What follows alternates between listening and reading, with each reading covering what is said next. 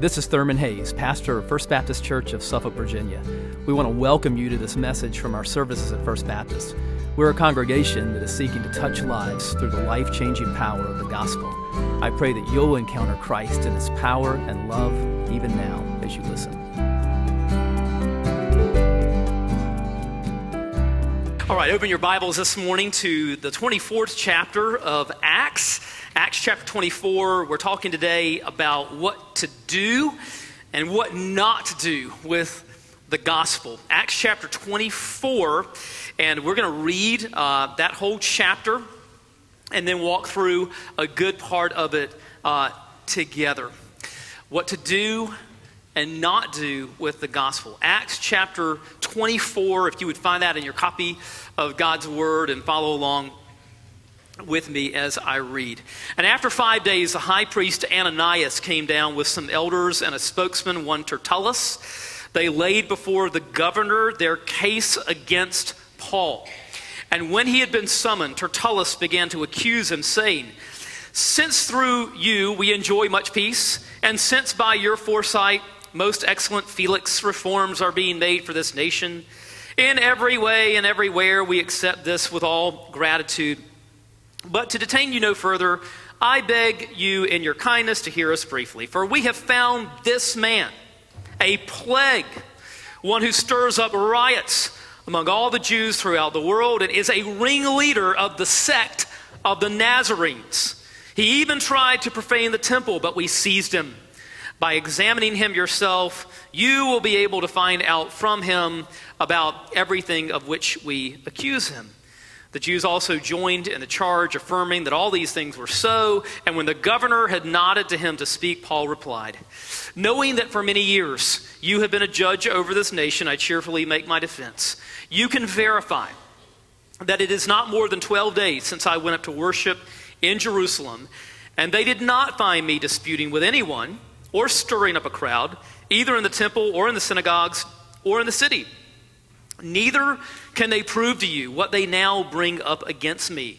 But this I confess to you, that according to the way which they call a sect, I worship the God of our fathers, believing everything laid down by the law and written in the prophets, having a hope in God, which these men themselves accept, that there will be a resurrection of both the just and the unjust. So I always take pains to have a clear conscience toward both God and man.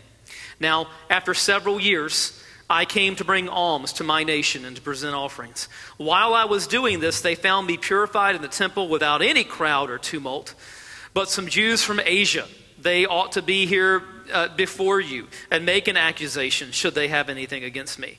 Or else let these men themselves say what wrongdoing they found when I stood before the council, other than this one thing, that I cried out while standing among them. It is with respect to the resurrection of the dead that I am on trial before you this day. But Felix, having a rather accurate knowledge of the way, put them off, saying, when Lysias, the tribune, comes down, I will decide your case. Then he gave orders to the centurion that he should be kept in custody, but have some liberty, and that none of his friends should be prevented from attending to his needs. After some days, Felix came with his wife Drusilla, who was Jewish, and he sent for Paul and heard him speak about faith in Christ Jesus. And as he reasoned about righteousness and self-control and the coming judgment, Felix was alarmed and said, "Go away for the present. When I get an opportunity, I will summon you." At the same time, he hoped that money would be given him by Paul. So he sent for him often and conversed with him. When 2 years had elapsed, Felix was succeeded by Porcius Festus, and desiring to do the Jews a favor, Felix left Paul in prison. Let's pray. Father, we thank you for your word. We pray that as we walk through this chapter, that you would impress upon us the urgency of what to do with the gospel of Jesus, and impress upon us the urgency of what not to do with Jesus. Speak to us now through your word, we pray in Jesus' name. Amen. Americans love gift cards. They're an easy gift to buy for people. And so they're good for the giver, but also the people receiving gift cards generally love them. And so, gift cards are just kind of a win-win for both givers and receivers. But here's a stat that shocked me. Maybe it will you. In America each year, there is about $1 billion, that's billion with a B, $1 billion worth of gift cards that remain unused by people. Now, some of this is because people lose them sometimes. Sometimes they'll use it, but they'll use part of the card, and so there'll be a balance remaining that they don't use. Sometimes the expiration date goes out, and then they can't use it. But the vast majority of this $1 billion worth of missed opportunities comes from people who just kind of put their card away in a drawer or somewhere, and they forget that it ever existed. Now, that didn't happen in the Hayes family, I can tell you. But it's not because of the husband, it's because of the wife. Because the husband in our family hates a stuffed wallet, and so I'm constantly taking cards and stuff out of my wallet and putting them in drawers, and I can forget them. But Melissa insists that the gift cards stay in one special place so we don't lose them, and we know where they are, and it's all good. But think about $1 billion worth of missed opportunities. That's a missed opportunity that we can kind of chuckle about, but there are some missed opportunities in life that we can't chuckle about because they're downright tragic. And every time that we sin, there's a missed opportunity involved. I don't know if you ever thought about it, but when you think about sin, we're aware that ultimately sin brings painful things into our lives. If not immediately, then eventually it will catch up with us. But what we don't talk about enough is that every time that we sin, we're missing the opportunity for something good. Every time that we try to find satisfaction in sin, we're missing the opportunity for God to take us to a deeper level and to find a deeper satisfaction in Him. But the greatest, most tragic missed opportunity is when people turn away from the gift of salvation. It's found in Jesus. Romans 6:23 says the wages of sin is death, but the free gift of God is eternal life in Jesus Christ our Lord. If you miss that opportunity, that free gift, you miss it all. And we see an example of that here in Acts 24. So last week we were in Acts 20. And we saw that Paul was speaking to the Ephesian elders at Miletus. And you remember that he was just passing by there because he was on his way to Jerusalem. And Paul sensed that severe persecution was awaiting him in Jerusalem, and that was accurate because no sooner had he gotten to Jerusalem and walked into the temple that a mob formed. They arrested Paul. They tried to actually kill him in custody, but the authorities were able to smuggle him out of Jerusalem in the middle of the night, and they took Paul to the city of Caesarea on the coast of the Mediterranean. This is what it looked like in the first century. And if you notice Caesarea, which is named after, of course, the Roman Caesar, that it looks very Roman, right? The architecture looks Roman, and you can see the theater here, and that looks very, very Roman, which is actually still there today, and the Israelis actually have concerts today inside of this theater. But it looks Roman because it was Roman. It was a military and political outpost for the Romans, who, of course, were dominating the people of Israel at this point in time. And so there in Caesarea, was some of the Roman, not only the Roman military, a lot of them, but the Roman governor. And that was Governor Felix. And so Paul is brought here to Caesarea. He stays here for 2 years. And during his time in Caesarea, Paul is going to fulfill a prophecy that Jesus makes in Matthew chapter 10. Jesus says here to us, "Behold, I'm sending you out as sheep in the midst of wolves. So be wise as serpents and innocent as doves. Beware of men, for they will deliver you over to courts and flog you in their synagogues, and you will be dragged before governors and kings for my sake to bear witness before them and the Gentiles. When they deliver you over, do not be anxious how you are to speak or what you are to say, for what you are to say will be given to you in that hour." What we're going to see is Jesus' prophecy that believers were going to stand before the Gentiles, stand before governors and kings to bear witness. This is going to come to pass for Paul in Caesarea. And today, we're going to see him standing trial before the Roman governor, Felix. So let's take a look at what happens. First of all, the prosecution. The prosecution. Let's look at verse 1. Luke tells us after 5 days, the high priest Ananias came down with some elders and a spokesman, one Tertullus. They laid before the governor their case against Paul. So let's acquaint ourselves with some of the players here. Ananias is the high priest, so he's coming over from Jerusalem with some of his cronies. Ananias was one of the most corrupt high priests that Israel ever had, and they have brought with them a very clever attorney, a clever advocate named Tertullus, and they are laying before the governor, Felix, their case against Paul. And so Tertullus begins to speak by sort of buttering up the governor, beginning in verse 2. When he had been summoned, Tertullus began to accuse him, saying, "Since through you we enjoy much peace, and since by your foresight, most excellent Felix, reforms are being made for this nation in every way and in everywhere, we accept this with all gratitude. But to detain you no further, we beg you in your kindness to hear us briefly."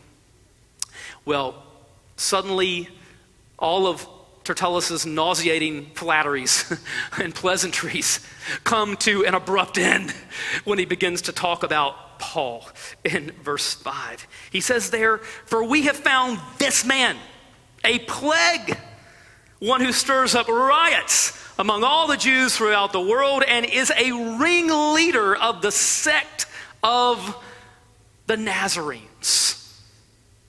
And of course, it was all a lie. Riots had started, but it wasn't because Paul started them.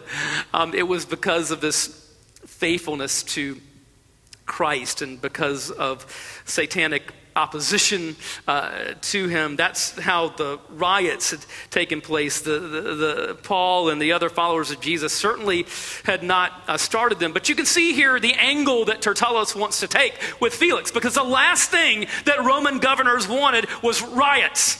Whoever started them, they wanted quiet, because the Caesar was going to judge them on their ability to keep things quiet. So it's no surprise that Tertullus takes this tact against Paul. This man starts riots. You need to get rid of him. And notice here in verse 5 that Tertullus refers to the followers of Jesus as the sect of the Nazarenes, because Jesus was from Nazareth. Now we've heard that word for believers come up again in the last few years when ISIS went into Christian areas, and they would mark it's a church building, and so they spray paint it in red. With the Arabic letter N. This is an N here, and it stands for Nazarene. These are the people that they're saying we want to eliminate. The people here are marked for death. You see another photo here of a dwelling place of believers, again, marked with an N for Nazarenes. These people are to be marked for death. The old hymn, I stand amazed in the presence of Jesus the Nazarene, and wonder how he could love me, a sinner condemned unclean. How marvelous, how wonderful. And my song shall ever be, how marvelous, how wonderful is my Savior's love for me. And because Paul had stood amazed in the presence of Jesus the Nazarene, he could stand before governors and kings and hostile courts and bear witness, which is exactly what he's about to do. We see the prosecution. Let's now look at the defense, Paul's defense, beginning in verse 10. And when the governor had nodded to him to speak, Paul replied, knowing that for many years you have been a judge over this nation, I cheerfully make my defense. You can verify that it is not more than 12 days since I went up to worship in Jerusalem, and they did not find me disputing with anyone or stirring up a crowd, either in the temple or in the synagogues or in the city. Neither can they prove to you what they now bring up against me. Now you notice here that Paul doesn't have a Tertullus to speak for him. He doesn't have a clever lawyer by his side. But you know what? Paul has, and we have, a greater advocate, don't we? 1 John 2:1 says that as believers, we have an advocate with the Father, Jesus Christ, the righteous one. And so with Jesus by his side and bearing witness through him by the Holy Spirit, Paul is able to speak here. Look at verse 14. He says, but this I confess to you, that according to the way which they call a sect, I worship the God of our fathers, believing everything laid down by the law and written in the prophets.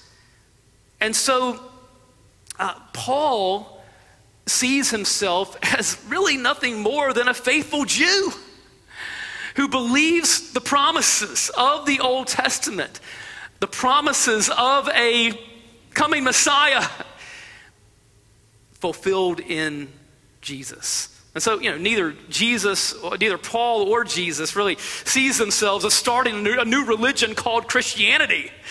They see themselves as faithful Jews believing the promises of the Old Testament, right? Which makes what we saw this weekend all the more harrowing when you think about people raising their arms in a Nazi salute that symbolizes the torture and the murder of millions of Jewish people. Paul sees himself as a faithful Jew who has lived, who's living out the law and the prophets, and who believes what the Old Testament said about the Messiah, that Jesus is that way. As Jesus himself says, John 14:6, I am the way, the truth, and the life. No one comes to the Father but by me. And Paul here refers to the Jesus movement as the way. But he didn't see that really as a departure from Judaism. He saw that as the fulfillment, the completion of the promises of the Old Testament. Verses 15 and following. Having a hope in God, which these men themselves accept, that there will be a resurrection of both the just and the unjust. So I always take pains to have a clear conscience toward both God and man. Listen, if we believe that Jesus is coming again and that we're going to be raised to stand before him, and that could happen any day, that's a reason to seek to live a pure and a holy life. 1 John 3:2 and 3, beloved, we are God's children now, and what we will be has not yet appeared, but we know that when he appears, we shall be like him, because we shall see him as he is. And everyone who thus hopes in him purifies himself as he is pure. Paul says, because I believe that the pure and holy one is coming, and that I'm going to be raised bodily to stand before him, I'm going to bear witness before you with a clear conscience. Verse 17 and following, Paul continues, "Now after several years, I came to bring alms to my nation and to present offerings. While I was doing this, they found me purified in the temple without any crowd or tumult. But some Jews from Asia, they ought to be here before you and to make an accusation, should they have anything against me. Or else let these men themselves say what wrongdoing they found when I stood before the council. Other than this one thing that I cried out while standing among them, it is with respect to the resurrection of the dead that I am on trial before you this day." Paul never misses an opportunity to bring up the resurrection, okay? Because it's the hinge on which Christianity turns. It stands or falls on the resurrection of Christ.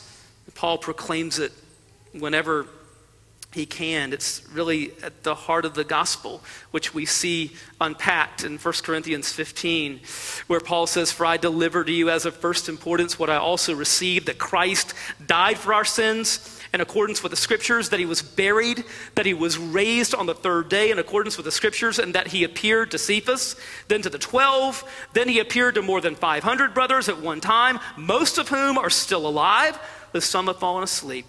Then he appeared to James, then to all the apostles. Last of all, as to one untimely born, he appeared also to me."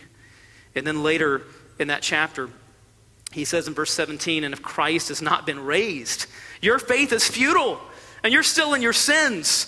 Then those also who have fallen asleep in Christ have perished.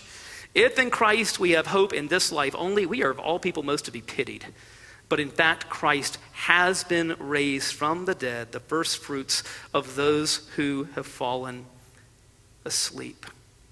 You know, there's another old hymn that says, "You ask me how I know he lives. He lives within my heart." But that's not the primary defense that Paul makes about the resurrection. The primary thing that Paul says about the resurrection is that it is based on eyewitness testimony. And so he takes pains here in 1 Corinthians 15 to go through all of these eyewitnesses that had seen the resurrected Christ and interacted with the resurrected Christ and appeared to all of these hundreds of people. And then Paul says, last of all, he appeared to me. And Paul went from a persecutor of the church to a planter of churches. How do you account for that? Apart from him seeing Jesus alive. Paul's an intellectual, one of the most brilliant minds who ever walked the face of the earth. He's not a mystic. He's highly rational, highly logical. How do you explain how Paul goes from a persecutor of church to a planter of churches who is willing to give his life for the gospel, along with all of these other people who were giving their lives, sacrificing their lives? You think they would do that for what they knew to be a lie? And so, to believe in the resurrection, yes, it's faith, but it's not blind faith. It's not a leap in the dark. It's based on credible testimony. That's what Paul bases it on. There's a New Testament scholar named Michael Licona, a friend of mine, who in 2010 wrote a massive book called The Resurrection of Jesus. And Mike says there, a good critical scholar must account for the facts with integrity, even when the facts are in tension with our desired outcome. And then he uses this example from American history. Long before John Adams became the second U.S. president, in 1770, he was a respected lawyer in New England where the Boston Massacre had just occurred. No lawyers would defend the British soldiers involved for fear of the American public, which had now grown even stronger in its anti-British sentiments. But Adams believed that everyone was entitled to a fair trial. He took the case. The public turned against him, and he lost more than half his clients. In a courtroom that was described as crowded and electrical, Adams argued that the soldiers were innocent. He then added, "Facts are stubborn things. And whatever may be our wishes, our inclinations, or the dictums of our passions, they cannot alter the state of the facts and evidence. And then Dr. Locono concludes, no matter how much one may loathe the idea that Jesus rose from the dead and fantasize about other outcomes, the historical bedrock remains the same. Jesus' resurrection is the best historical explanation of the relevant historical evidence. And so we don't base our faith just on kind of the subjective feelings of our hearts. No, our faith is based on very credible testimony. Paul preaches the resurrection every chance that he gets. Well, at this point, the trial comes to an end for the moment. And they dismiss Paul. And so he remains in Caesarea. He's there for a couple of years. And sometimes Felix will call him to talk. Now, we know Felix's motivation. He was hoping to bribe Paul to let him go. Little did he know who he was dealing with. And Luke tells us about one particular day when Felix was with his wife Drusilla, and they called Paul in to speak before them. Of course, Felix was after money, and he was going to get more than he bargained for Paul. He was going to get something that was beyond value, because what's Paul going to do? It tells us here what to do with the gospel. Verse 24.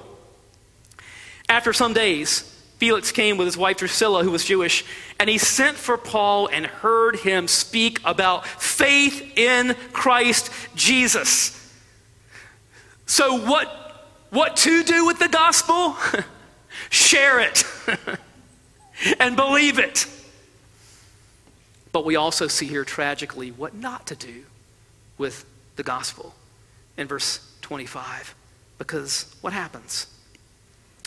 As he reasoned about righteousness and self-control and the coming judgment, Felix was alarmed.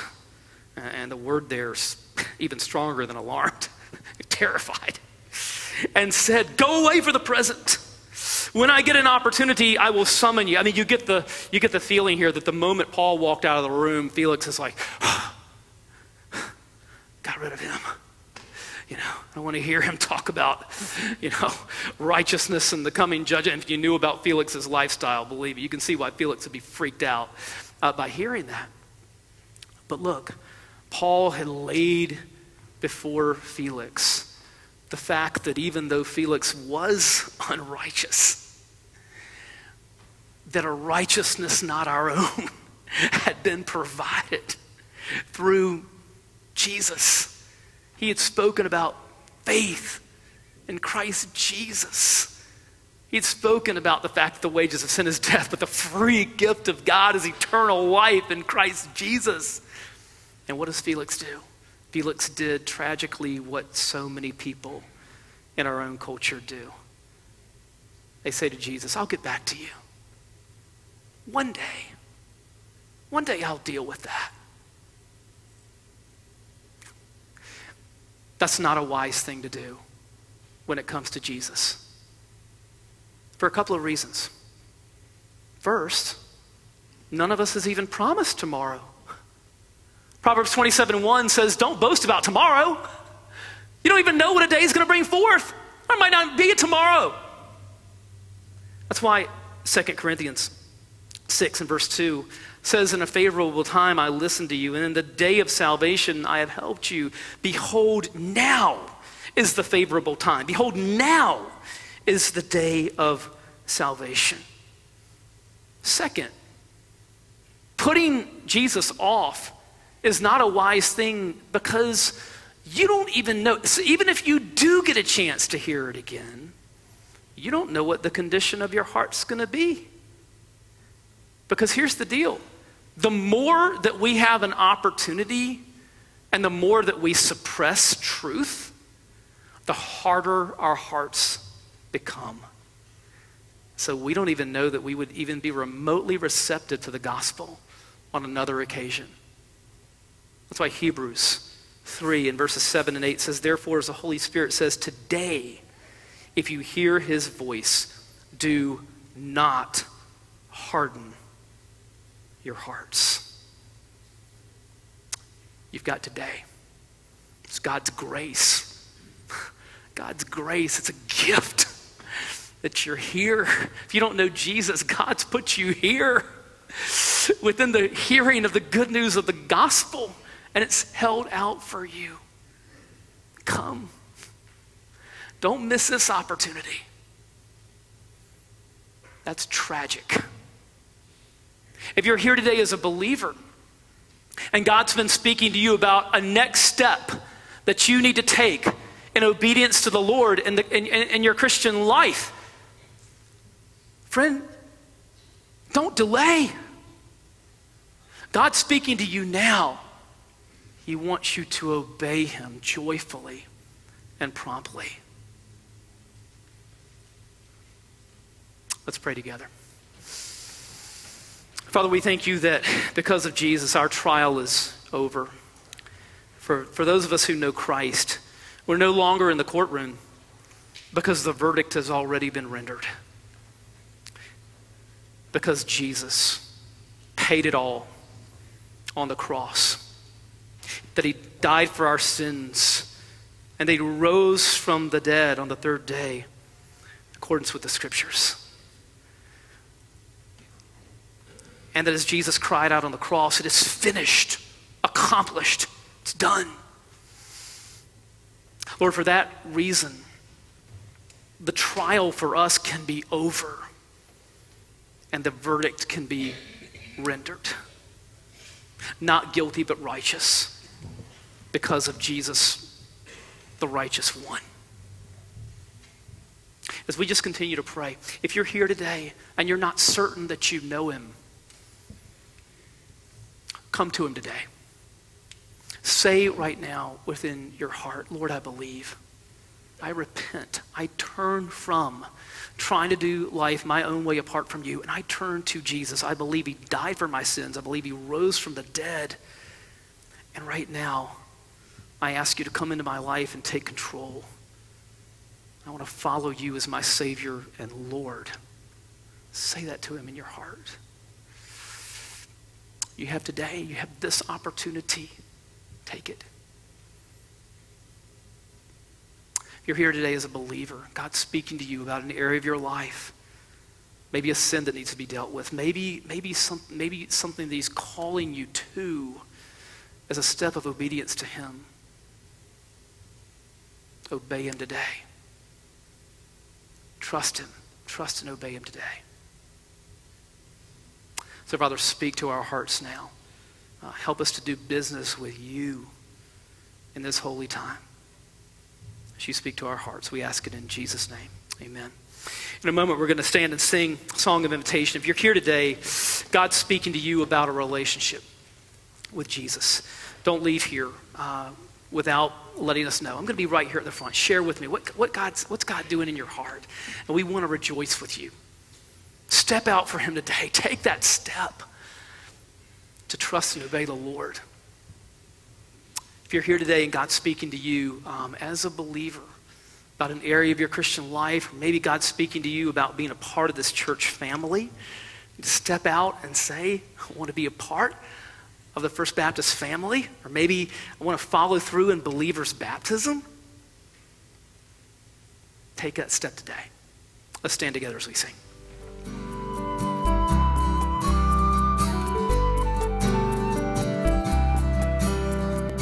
I hope you've been blessed by this message. Christ is the answer for every need, now and for all eternity. As someone once said, Jesus plus nothing equals everything, and everything minus Jesus equals nothing. Have you trusted in Jesus as your Savior? If not, why not now? His arms are open wide to receive you. It may help to pray a prayer like this. Father, I know that you are holy and that I have sinned and fallen short of your glory. I know that you are a righteous God who must punish sin, but I believe that your Son Jesus took my punishment for me, died in my place, and rose from the dead so that I could have eternal life. Right now, I turn to Jesus and trust in his finished work for me. In his name I pray, amen. You know, the Bible says this in John 1:12, to all who did receive him, who believed in his name, he gave the right to become children of God. And that means that if you've received Christ, God has adopted you as his beloved child, his very own son or daughter. Just imagine it. Almighty God, the Lord of this universe, the one who possesses all authority in heaven and earth, is now your loving Father, and you are his child. You say, I love him. How can I honor God with the rest of my life? Well, when you love someone, you want to spend time with them. We get to know God through his word, through prayer, and through his people. I would encourage you to pick up a copy of the Bible and begin to read it. Begin to pour out your heart to him in prayer. And find a church family where the Bible is preached, where Christ is exalted, and where his love is flowing. If you're local, I want to invite you to the church I pastor, First Baptist Church of Suffolk, Virginia. I'd love to meet you and help you in your Christian journey. I would love to connect you to some other people who love the Lord and who would love you too. Come to one of our services. Be sure to speak to me before or after the service. Maybe you live outside our area. I'd love for you to write me. My email is pastor@fbcsuffolk.org. Tell me what God is doing in your life. If you have spiritual questions I can help you with, please let me know. We're on this journey together.